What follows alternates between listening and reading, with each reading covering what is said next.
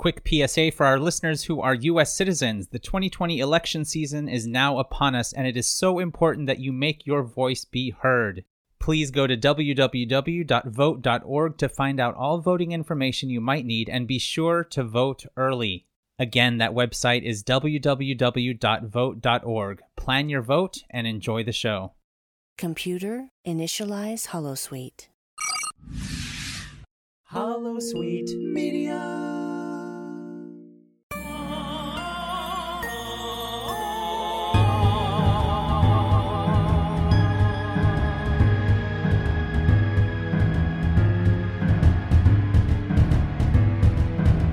Hello, listeners, and welcome to There Are Four Questions, a Star Trek Spotlight podcast. I'm your host, Christopher D. Littlefield, and in the interrogation chamber with me today is science fiction writer David Mack, whose work includes novels within the Marvel, Farscape 24, and the 4400 universes, the Farscape and Trek comic series, lots of original writing including the Dark Arts trilogy, and of course, tons of novels within the Star Trek universe.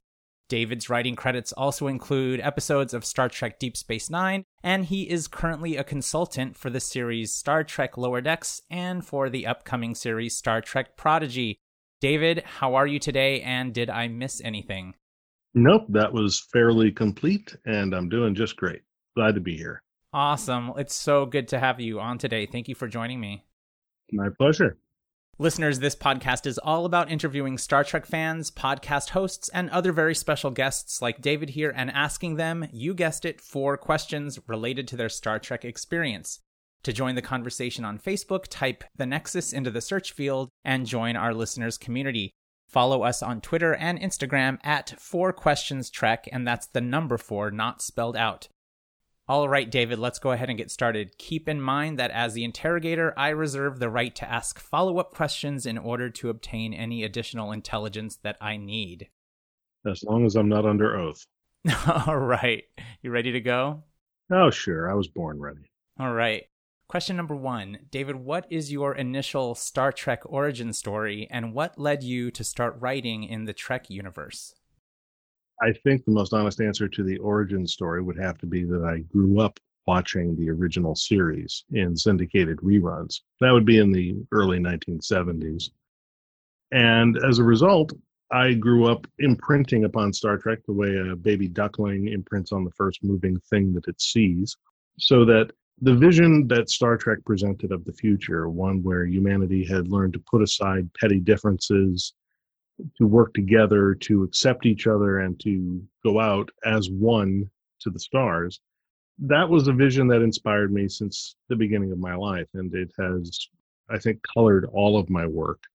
And it's a message that I found inspiring. And it's the reason why, even though I became later a Star Wars fan when the Star Wars movies came out, and I've enjoyed many other science fiction properties, such as Battlestar Galactica and The Expanse and many others, I always come back to Star Trek as my first love, just because of its optimism, of its hope for the future, of its desire and its efforts, not always successful, but always striving to try and do a better job of representing all of us having a place together in the future.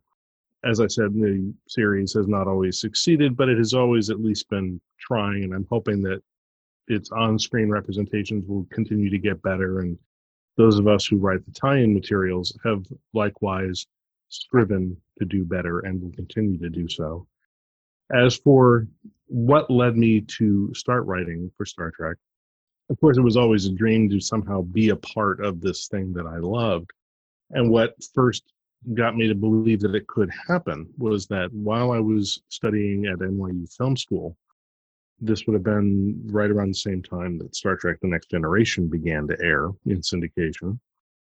They announced a policy at Star Trek Next Generation, an open door policy for speculative script submissions. Anybody, a fan who wanted to take a stab at writing a full teleplay, not just a story pitch, but a full teleplay, and send it in on spec, casting your bread upon the waters, as it were, was welcome to try. You were limited. You could only have one on submission at a time, or maybe 2.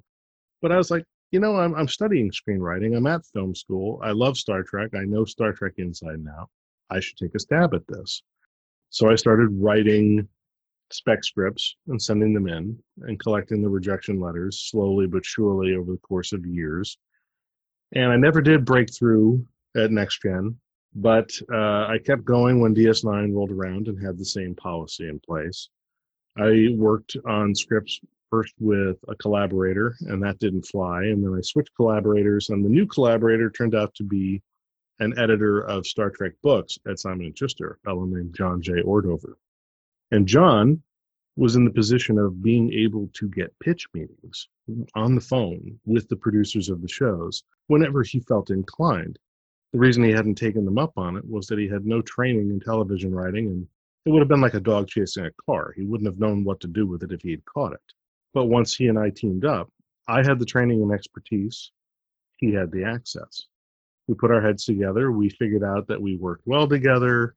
I sort of prepared him for what would be required if we made a sale. So we practiced. We made sure that we were ready. And together with John, we scheduled some pitch meetings. And the first one was with Voyager. This would have been in March of 1995. And on that first phone call, we made a story sale for a story that ended up not being produced, but we were paid. And a couple of weeks later, we had another pitch meeting with the folks at DS9. And we made 2 story sales off that phone call.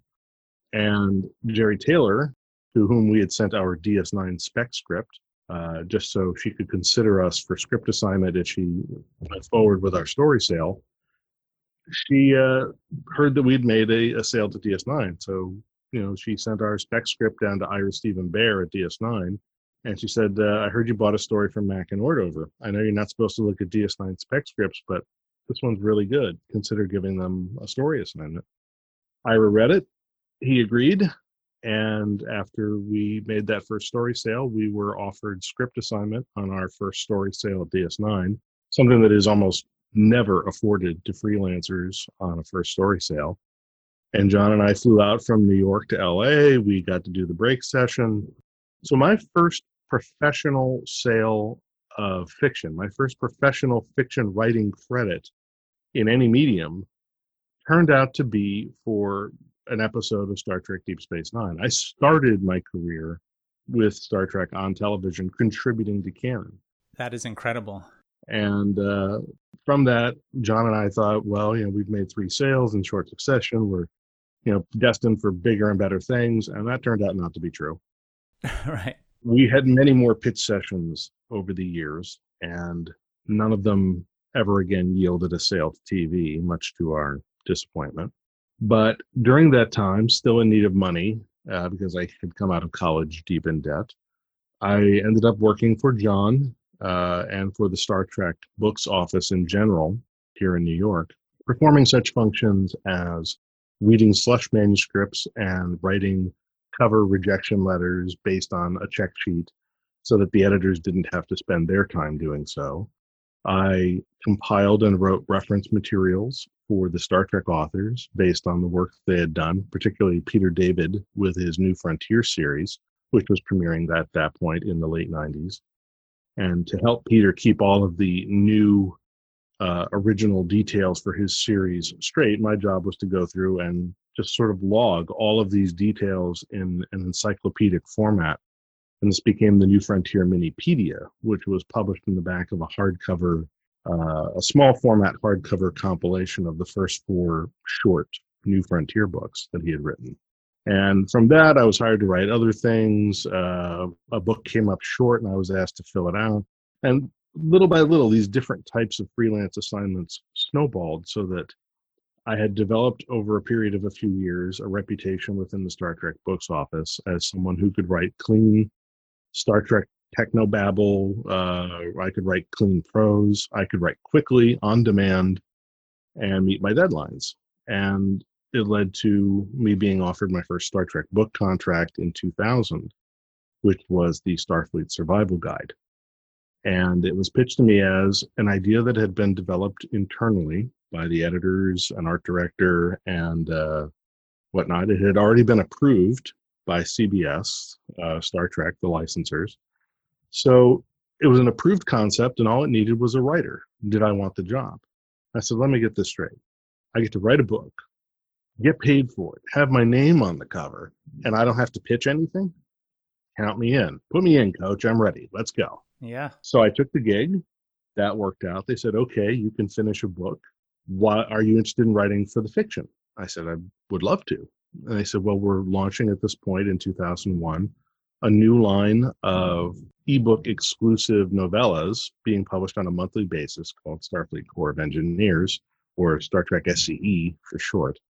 Would you be interested in joining that? And I said, absolutely. So I'd never written prose fiction before, despite having been encouraged many times to try doing so. And John and the other editor in charge of SCE, my friend Keith R.A. DeCandido, sort of walked me through the process. My first outing in writing prose fiction was a collaboration with Keith DeCandido. I wrote the story outline for a two-part SCE story called Invincible, and this became a pair of novellas. I wrote the outlines, which were very detailed. Keith decided how to execute them in a manuscript format. And we were going to do that again several months later. I had come up with an idea for something called Wildfire. And we were going to do the same thing again, two-parter. I write the outline, Keith writes the manuscript. And what changed my mind about that was that before we got to that point, 9/11 happened. And like many New Yorkers, that was sort of a pivotal moment for me as I stood in the middle of the street and watched the towers fall. And I came out of that experience a few months later. I talked with Keith. I said, look, I know we had discussed doing this as a collaboration, but I feel like there are things I want to say and I don't want to be filtered through another writer. How would you feel about me tackling this one solo? And Keith, to his credit, he said, I think that's a fabulous idea. If there's anything I can do to help, let me know. But take that ball, run with it. I'm excited to see what you'll do with it. And I give Keith a lot of credit. I give him a lot of grief, too. But the truth is, he's one of my closest friends, and it's because of him that I became a novelist. He gave me lots of coaching, lots of guidance. But it was that moment where he was willing to put aside ego and say, yeah, take this ball, run with it. You do it. And that became Wildfire, my first exercise in writing prose narrative fiction by myself. And it made some USA Today ebook bestseller lists. It got a lot of good critical attention. And it led to me being invited to write my first pair of back-to-back paperback novels for Star Trek in 2003. And those came out in 2004. And it's just been a roller coaster ride ever since. Now I'm up to, I think I just signed a contract to write my 29th novel for Star Trek. I've written 36 published novels altogether.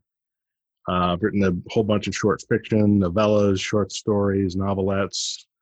I've written for television, video games, comic books, theater, you name it. So it's been sort of a wild ride over the last 20 years or so, but that is pretty much how I came to Star Trek and then how I came to Star Trek professionally.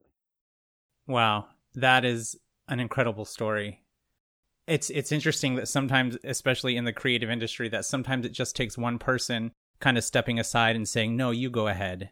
Go ahead and do what you need to do. And it's just, it's very hopeful when people do things like that. It was a remarkable act of generosity on Keith's part, but that's Keith in a nutshell. Keith is one of the kindest, most generous souls I've ever met.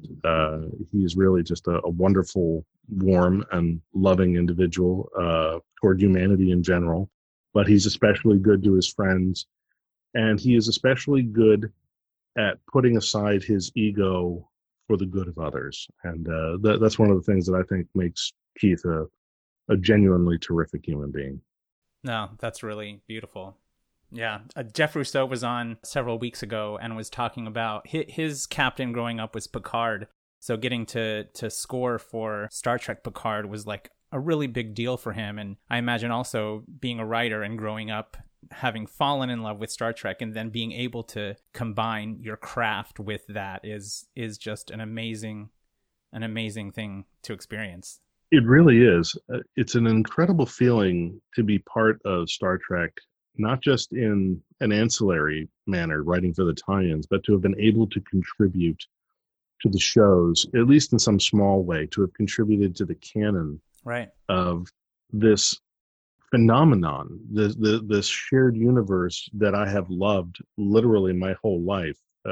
As early as I have memories, I remember Star Trek. I remember Kirk and Spock and Bones and Apollo and the Dichoronian cloud creature and the Galileo 7. And it's all in there jumbled together as childhood memory. And so for me, Star Trek is something that I have loved ever since I knew that I loved things.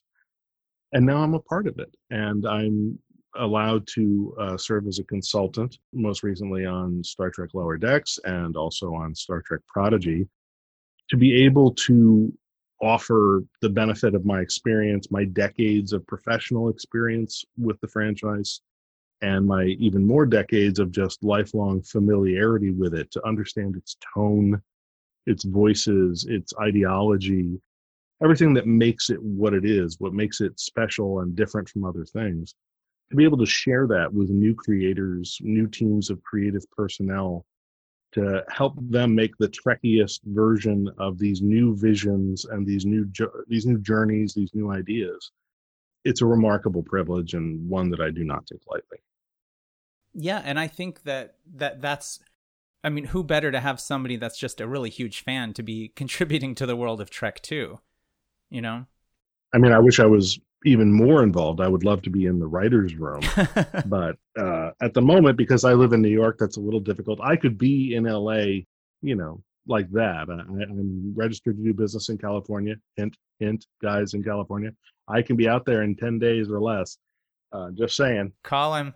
I mean, I would love to be on the writing staff for, let's say, Strange New Worlds. Great idea. I feel like I could have had something to contribute to Section 31. Mm-hmm. But, I have to be patient. Maybe there will be opportunities in the future. For now, they allow me to serve as a consultant, so I'm simply striving to be the best consultant for them that I can be. Well, I think that's great. I think that's wonderful. Well, this actually kind of brings us to question number 2. Mm-hmm. So we all know that the novels are not considered canon, and there are things that happen in the books that don't reflect what we see on screen. However, I'm always fascinated at the richness and depth in which the novels explore individual character traits and histories, and I find that they can often be superimposed onto the on-screen versions to provide additional insights into the characters. Mm-hmm. What's the internal creative process like for you in developing the story for pre-existing characters that we all know so well? One of the fundamental rules when writing tie-in media, such as a media tie-in novel for Star Trek or any other franchise, is that the tie-in material must be consistent with the details of canon as it exists at the time the work is created.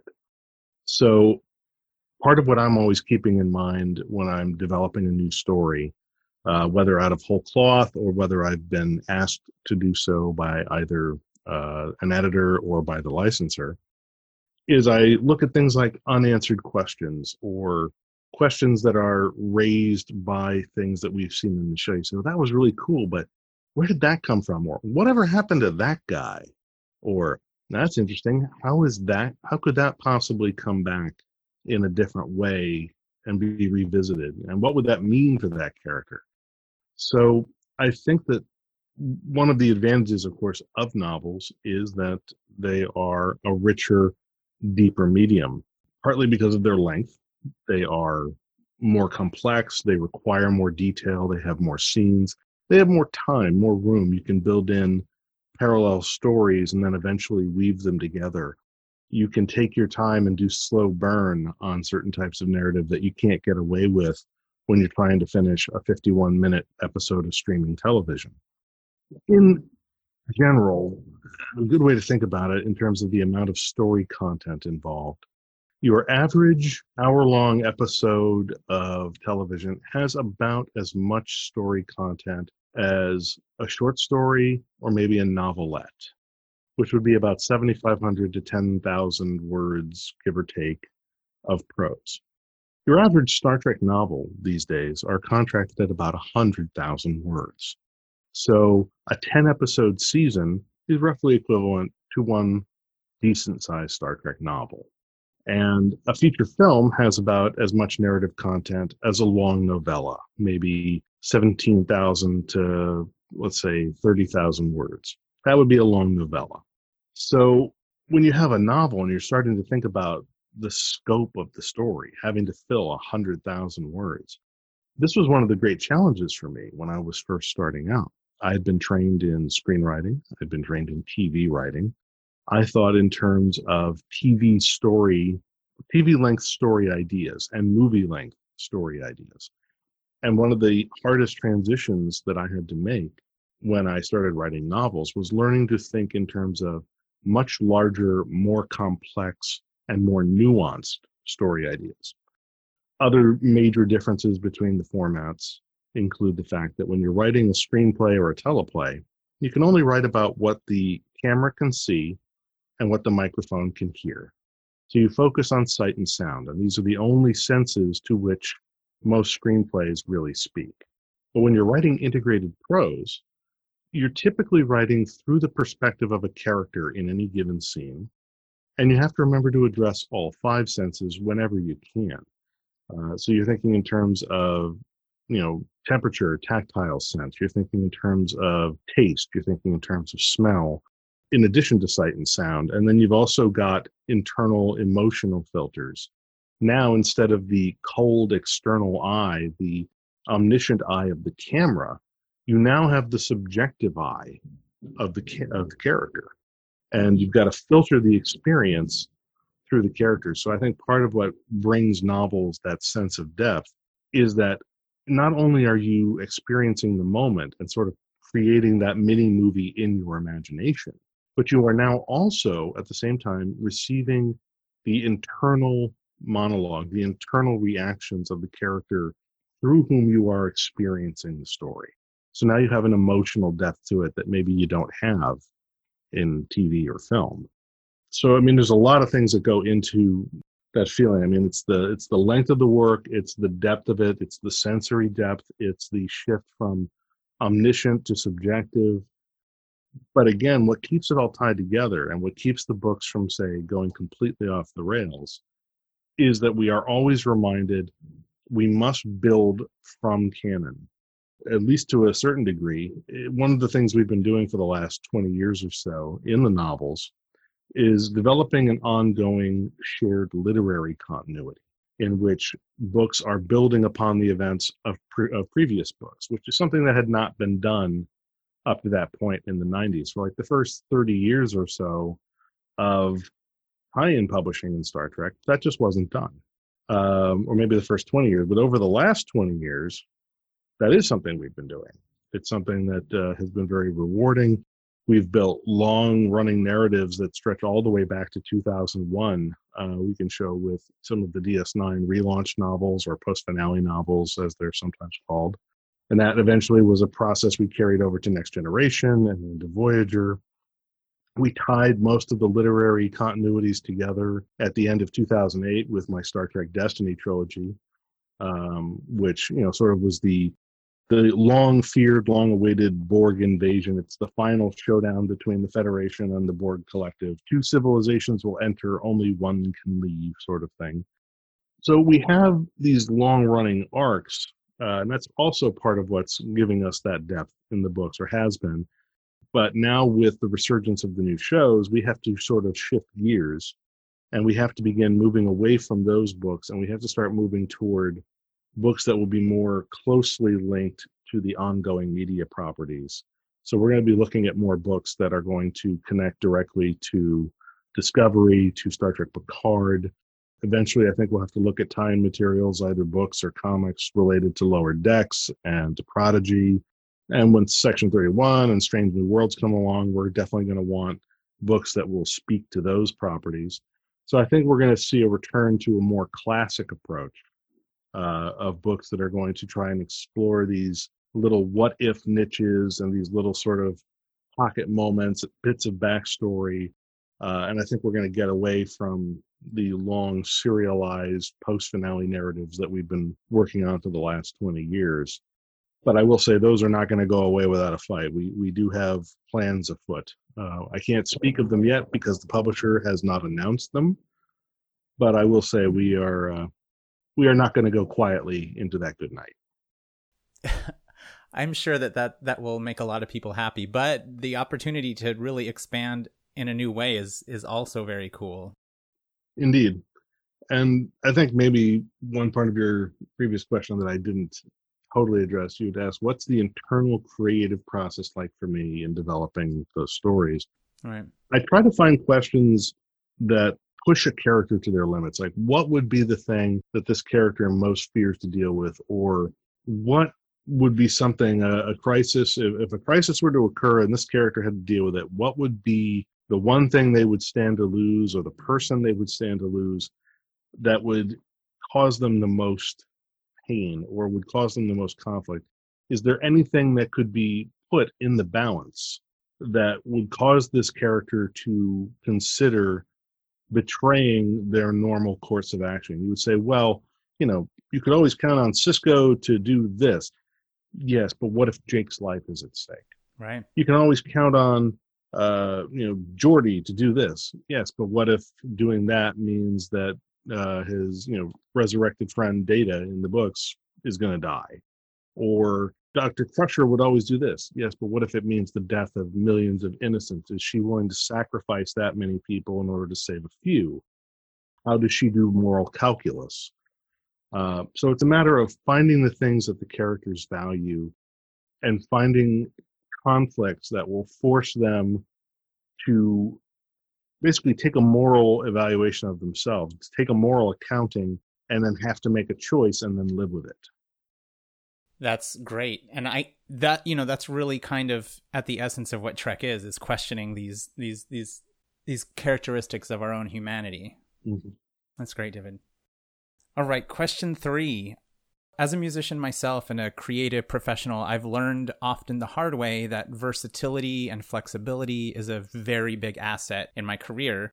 You've played many roles in the Trek universe, from writing for the small screen to novels and now being a consultant on the new animated series.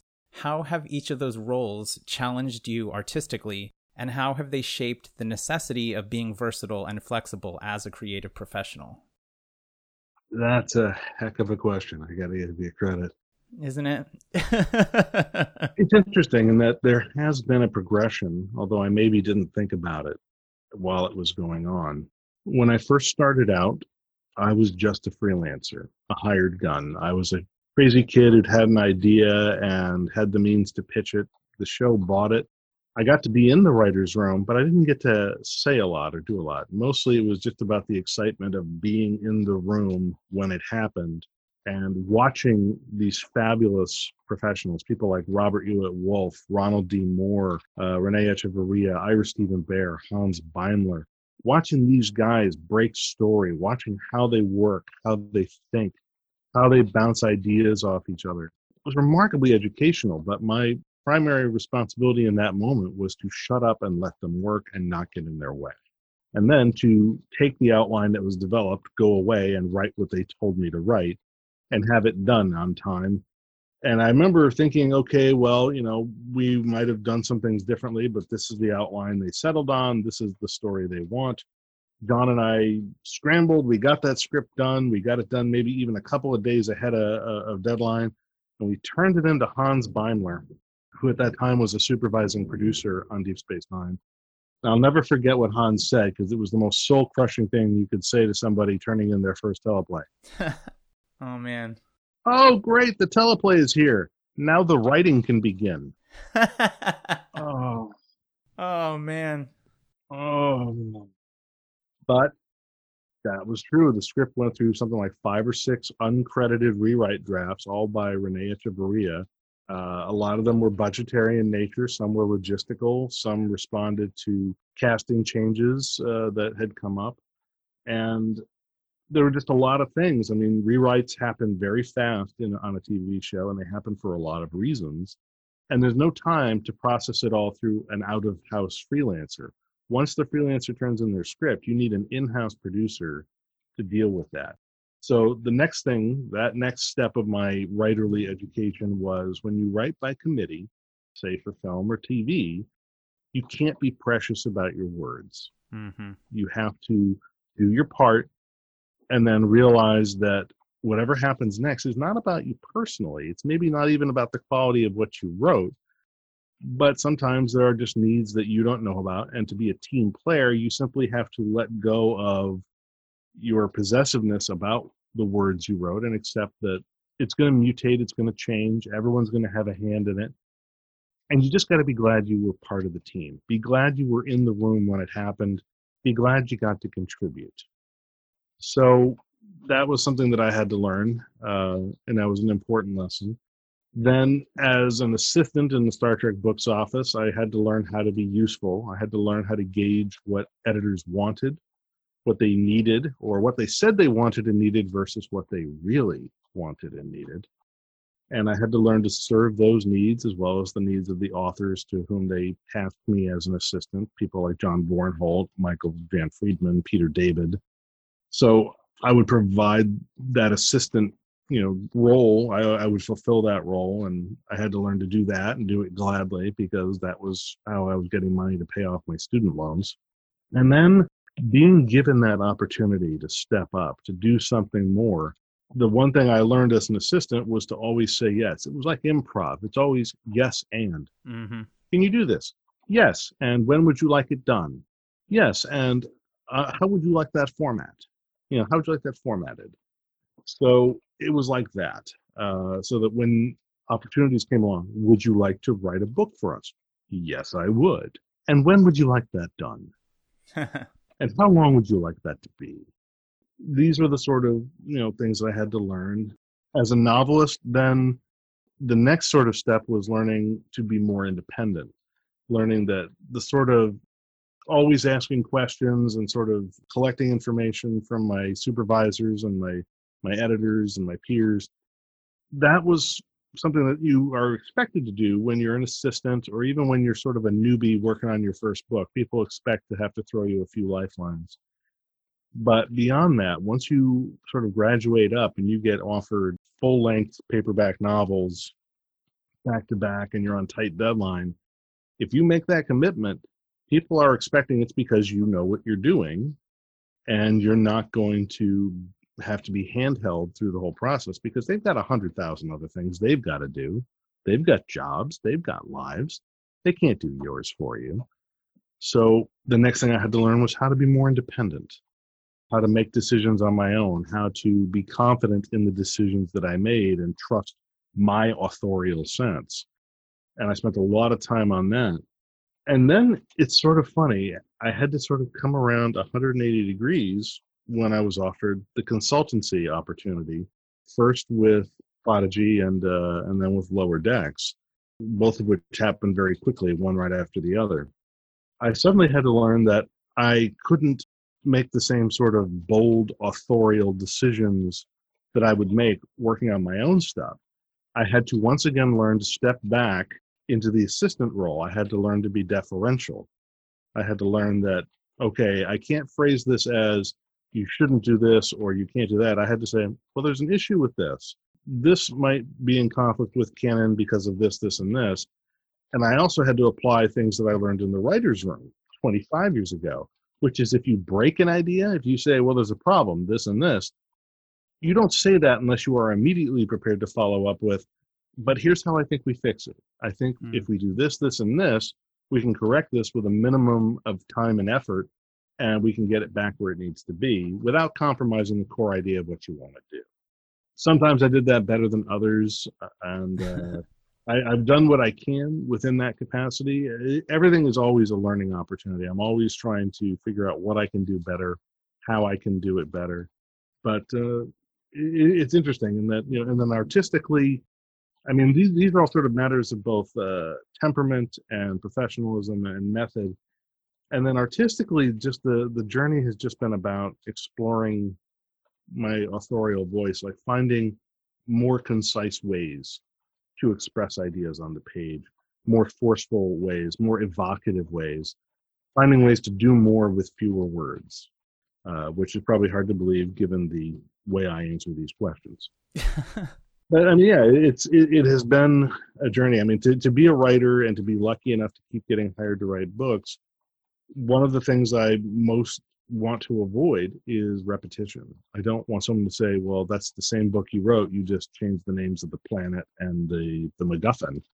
I don't ever want someone to say that. I want someone to be able to say that every book I wrote, while there's a certain expected quotient of, say, action, drama, etc., I don't ever want someone to say, you already wrote that book. I don't ever want to be put in the position of just doing the same thing over and over and over again. That's great. I think the way that you're answering the questions is fantastic. So, well, thank you. It's very kind. Yeah, and I think it's really interesting. This theme that comes up a lot is that once you've, quote, made it and you're working in what you love to do, there's still this check of the ego, and you have to work with people all the time. Yes. And you have to take into account their feelings, because right. Other creative professionals are just as invested in what they're creating as what I'm creating. And you have to remember when you give criticism that even though we're all supposed to treat the work as something outside of ourselves, when you invest this much of yourself, it's hard not to feel a sting when someone comes back with criticism. So you've got to be gentle. Yeah. And I've forgotten that sometimes to my detriment. You and me both. That is something that is a lesson that I've probably that has been taught to me several times. Yeah. And, we're very sensitive about our work, especially when it's something that we love so much, Indeed. And it's also sometimes hard as a creative professional. We're often more susceptible to emotional swings or to emotional malaise, to depression, which can also negatively impact how we interact with others and how we come off to others. Sometimes, just because, we might be in a lousy mood or we feel down on ourselves, we say something that's meant to be self-deprecating, but someone else takes it as complaining about them, and they think we're complaining that they haven't served us, when we actually mean the opposite. We think we're crap, but right. It's weird, Yeah. And it's hard to remember to stay positive all the time. Yeah. But in a lot of ways, that's something that our profession often requires. Well, yeah. I mean, you get told no a lot. So it's hard. And then, it's easy to become defensive because we think about all the other times that we've been criticized. And sometimes that weighs on our current situation or our conversation or creative discussion. And then you look at all the things that somebody said yes to, and you're like, really? Yeah. Really? Yeah. And you said no to me. Right. But you said yes to them. Oh, yeah. It's really tricky work. All right, then. All right. Well, question 4, David. You do a lot of appearances and obviously have a lot of direct communication with Trek fans. What have you personally learned from them, and what advice would you give to aspiring young creatives in the sci-fi universe? Interesting question. What have I learned from the fans? I think primarily I've learned that they love Star Trek as much as I love Star Trek, even if we don't always agree on interpreting the characters or deciding on where the characters narratively should go next.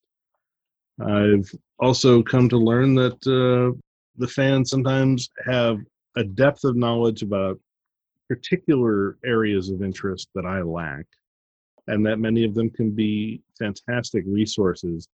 Finding that one fan who, just happens to know every little detail about the physics of some aspect of the ship, and you happen to be in the middle of writing a sequence, and you're like, damn, how would that work? And you realize, I know who would know the answer to that.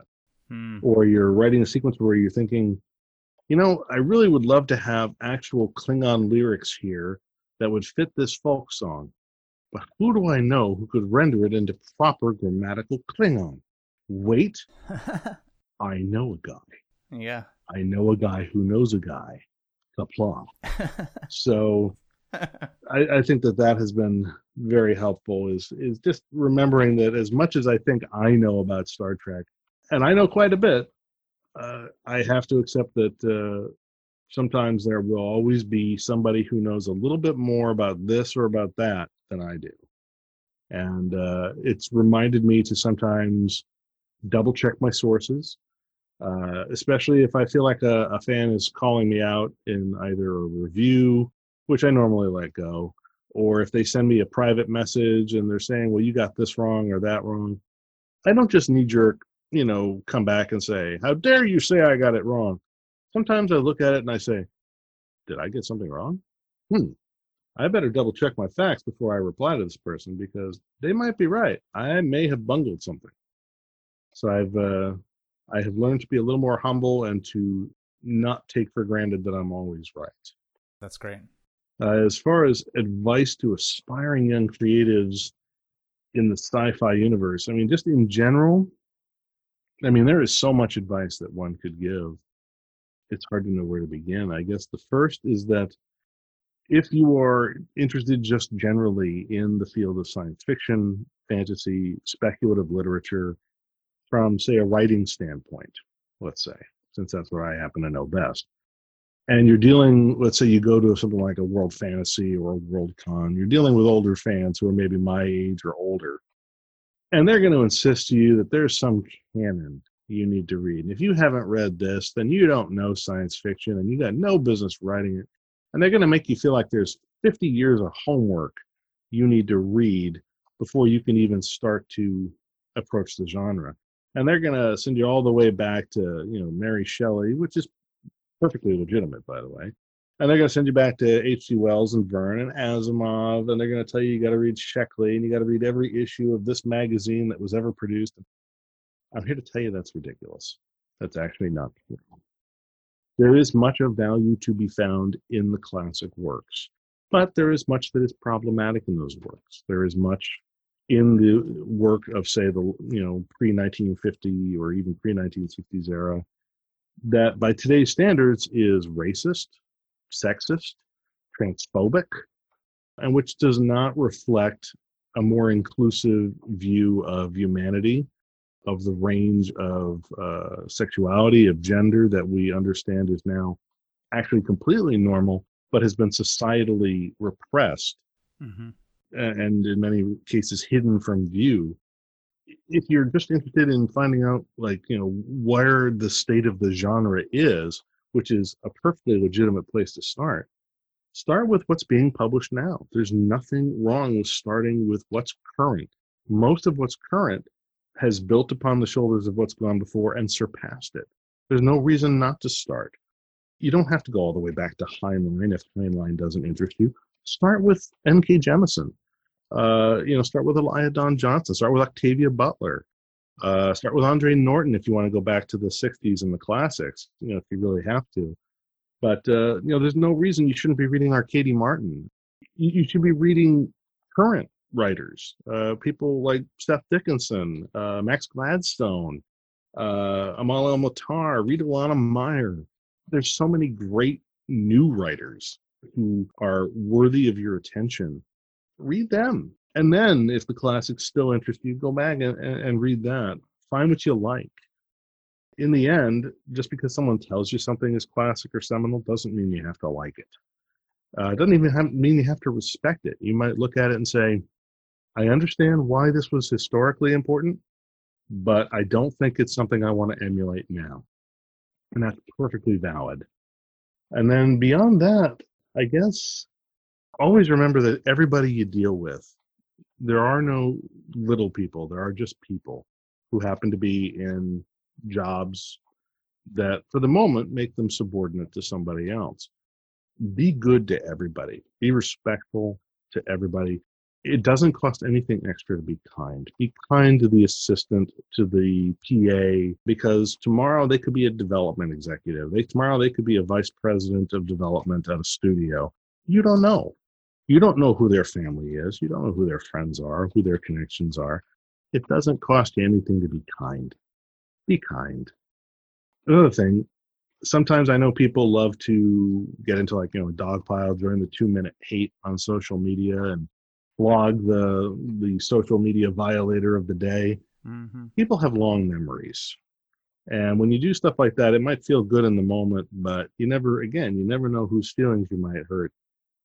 Don't be so quick to trash other creatives. Realize that everybody is fighting a hard uphill battle with their own creative demons, maybe with their health, possibly with their finances. They might have a difficult family situation. There are a million things that this person could be struggling with that you know nothing about. Be kind. Again, don't tear down other creatives. If you find something you love, promote it. If one of your friends does well, promote them. But if somebody screws up, unless it's something that really needs to be addressed because they're in a position of power and they're punching down and they're in a position to hurt people with what they do, then yes, speak up. But don't punch down. There's no reason to bring the weight of the internet down on somebody who isn't in a power position. So I would say, beyond that, just work at your craft, work at what you love. Don't be afraid that a job is too small or beneath you when you're first starting out. When you're first starting out, a lot of what it's about is simply having an opportunity to meet people, work with people, and develop a reputation for reliability, for not being a lot of drama to work with. I mean, that's pretty much how I got where I was. It was a lot of just meeting the right people, being easy to work with, hitting my deadlines, and not causing a lot of grief for somebody along the way. And because of that, I kept getting offered better things. Someone would say, well, he did good work on this. He came in on time. We asked him to write 5,000 words in 72 hours on a specific subject in a specific format, and he hit the deadline perfectly and gave us clean copy. It's stuff like that. And you keep doing that enough, and eventually it builds up. And before you know it, you got yourself a career. So that would be my advice. Wow. Work hard, be kind. Yeah. Such good advice. Such good words. Thank you, David. That's great. I'm reminded of one of the principles of, I think it's Zoroastrianism. Freddie Mercury, I think, put this in my head. Good thoughts, good words, good actions. And they sort of flow in that order. Have good thoughts in your head first, put aside anger, selfishness, envy. Think in terms of kindness, how you can help others, how you can make things better, how you can make yourself better, how you can make your art better. Yeah. Those good thoughts, let them translate into good words. Speak well of others. Speak kindly of yourself. Cut yourself a break. Don't tear others down. Don't speak in anger. Take 10 seconds and breathe and think to yourself, does this really need to be said by me at this time? Mm-hmm. Most of the time, the answer at some point will be no, and you can just let it go.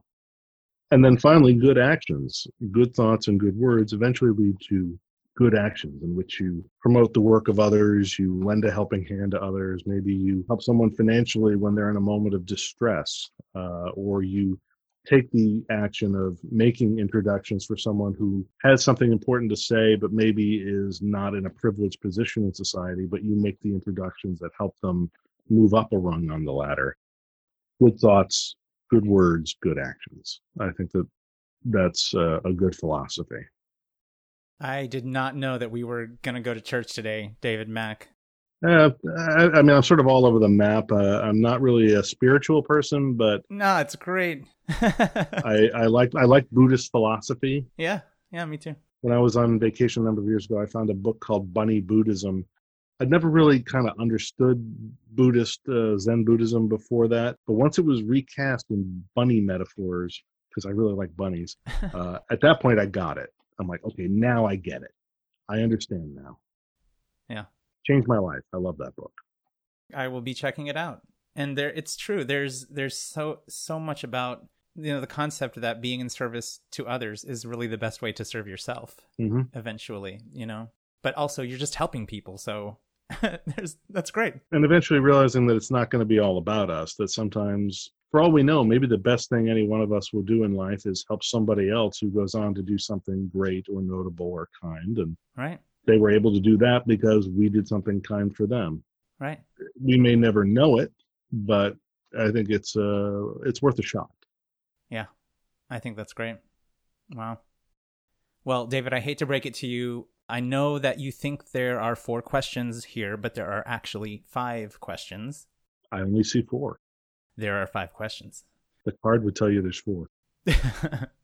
Are you ready to proceed with your final question? Well, you've got me locked in the chamber. Really, what can I do? Yeah, and you're not under oath, so. Well, there is that. All right, question 5. You have been granted an unlimited budget to produce an on-screen version of any of your original Trek novels or series. Mm-hmm. Which do you choose and why? Oh, that's easy. Star Trek Vanguard. I thought you might say that. Vanguard was probably one of the creative highlights of my career. For those who are unfamiliar with it, it's a literary series, ran for 8 books. It is set parallel in time to the events of the original series of Star Trek. So roughly from around the time of the original unaired pilot, The Cage, through the end of the 3rd season of the original series. It covers roughly that span of time. And it's about a starbase called Starbase Vanguard, aka Starbase 47. It's out at the edge of Federation territory in a section of space known as the Taurus Reach, which is located between Klingon space and Tholian space, somewhere near where in next-gen time they'll figure out that the Khan Empire used to be. And it's sort of a mix of gritty Battlestar Galactica-esque dark politics, Lovecraftian horror with these strange ancient precursor alien creatures that used to have an empire and are maybe rising again because we've meddled with the wrong tech. There's political shenanigans that involve the Klingons, the Romulans, the Tholians, the Orion pirates, and Starfleet caught in the middle of all of it. And then what drives the whole thing, what it's all about, the entire saga, is about unsung heroes, about people who start in a very flawed place, making very flawed decisions, or acting in unethical ways as tools of the national security state, and the moral and physical toll that this takes on them, the prices that they pay, and the journeys that many of them take toward atonement, some of whom don't make it through. And in the end, it's about the unsung heroes, the people who sacrifice everything for a noble idea, for a noble cause. And even though the battle is won, nobody will ever know their names. There's not going to be any statues to them. There's going to be no monuments. They're not going to be written about in the history books. History will forget them, but they at least get to go on knowing that they did the right thing. They kept the faith. They fought the good fight. And it tells us, and it's also essentially not only about all this stuff, but it also serves as a prequel story in a sense, in that it explains where the Federation got its hands on what eventually became the Genesis device technology, which to me always seemed way too powerful for 23rd century Starfleet to have actually come up with it. I mean, that's some pretty next level tech.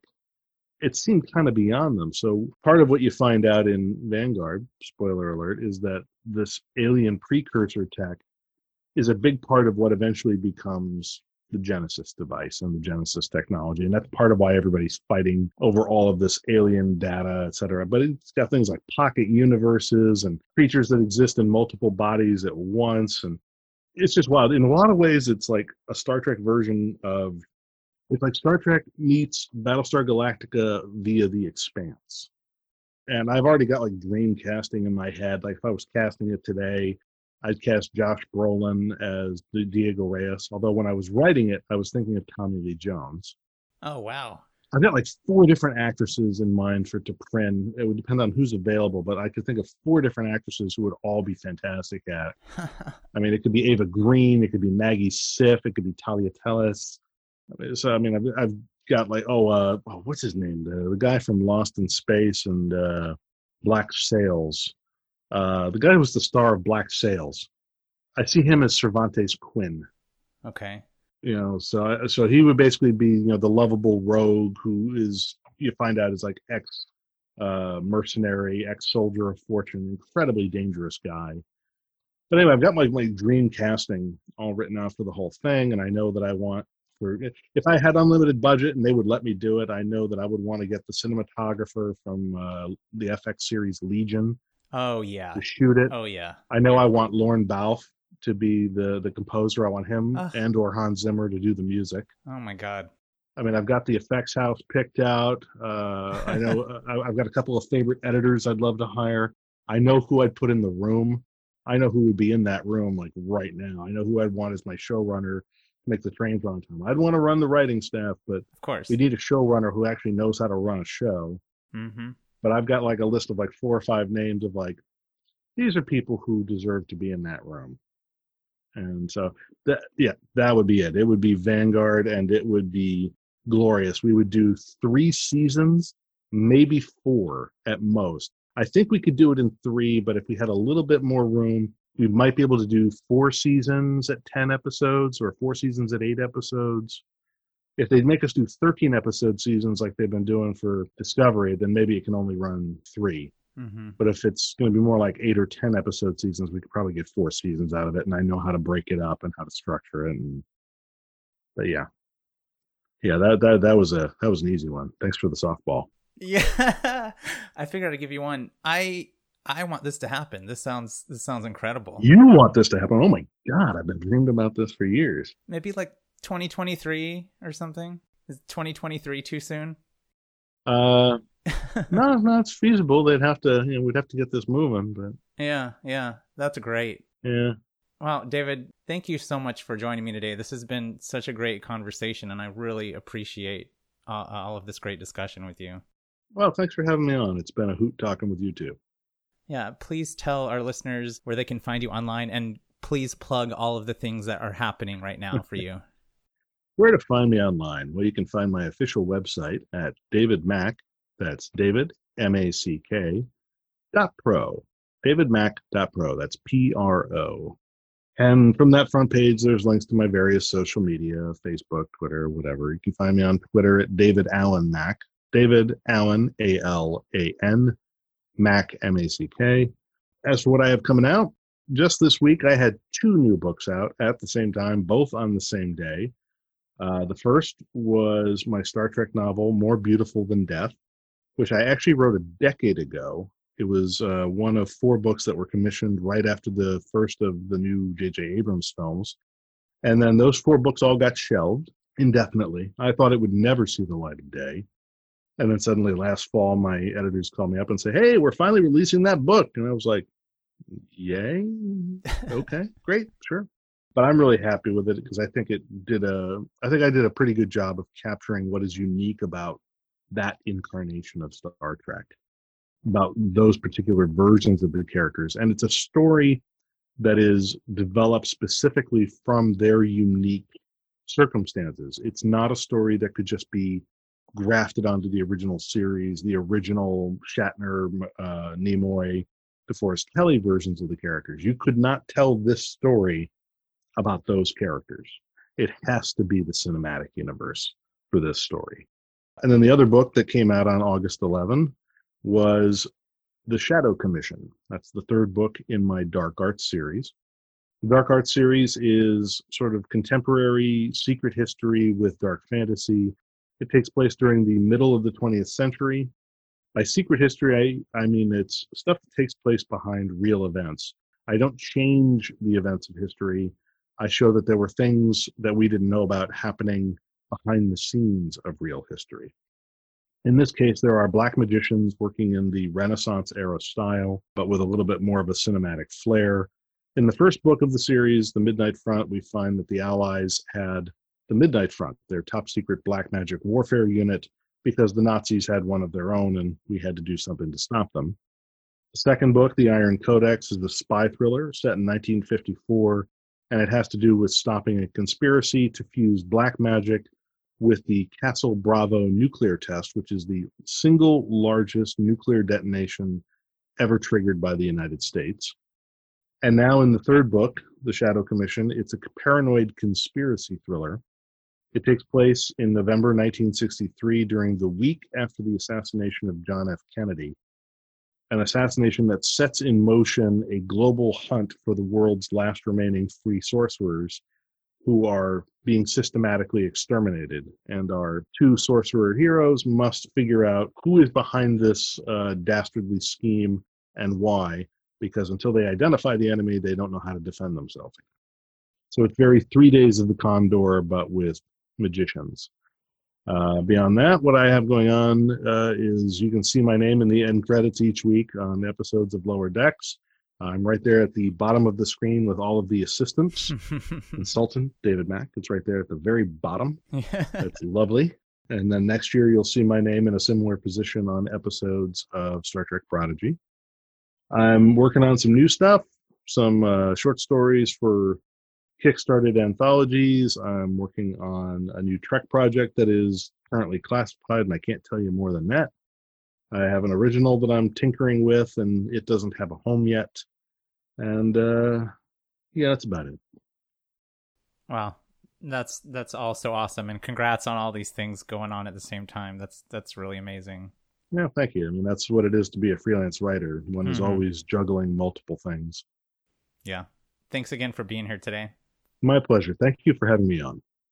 You can join the There Are 4 Questions conversation on Twitter and Facebook by following us at 4 Questions Trek. That's the number 4 not spelled out. And join our listeners group on Facebook by typing The Nexus into the search field. You can find me on Instagram and Twitter at CD Littlefield. Keep an eye out for my next interview coming very soon. Thanks for listening to There Are 4 Questions. I see no point in holding you further. You may go.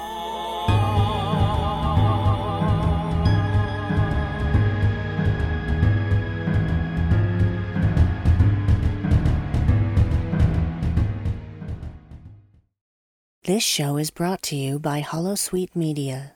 Computer, list other available Holosuite Media programs. Loading Holosuite preview program for Open Channel, a Star Trek community podcast.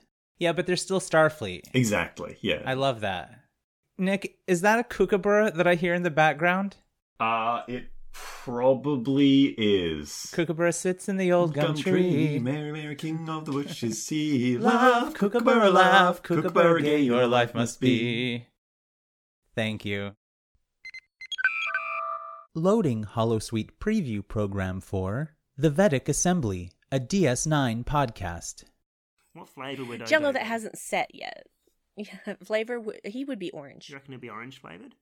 He'd be orange Is that flavored. just because he's got orange goo? Yeah, exactly. Okay. I mean, it would be weird if he were a flavor and he were orange colored goo and you tasted it and it was like lime. That would be disconcerting. Be surprising. So, yes. It's just- But I'd say like bitter orange, you know? Yeah. bitter orange Like a flavoured blood Odo. orange. Yeah. Blood orange Odo. Yes. Oh, now I would totally eat Odo. Let's do now. that. Loading Holosuite preview program for The Janeway, a Star Trek Voyager podcast. The orangey skin makes me think of something else. Makes you think of Donald nowadays. Trump. and bad hair. Oh my God! He's Kazon. Donald Trump is Kazon. Trump is a Kazon. Oh my God! I'm surprised he's not calling himself Marge Trump. Because he's not very bright either. No. It fits perfectly. I understand it all now. We've just been taken over by the Kazon. And we didn't even realize it. No. Oh my God. Listeners, we've just solved the mystery of the last 4 years in the United States. Computer, deactivate Holosuite.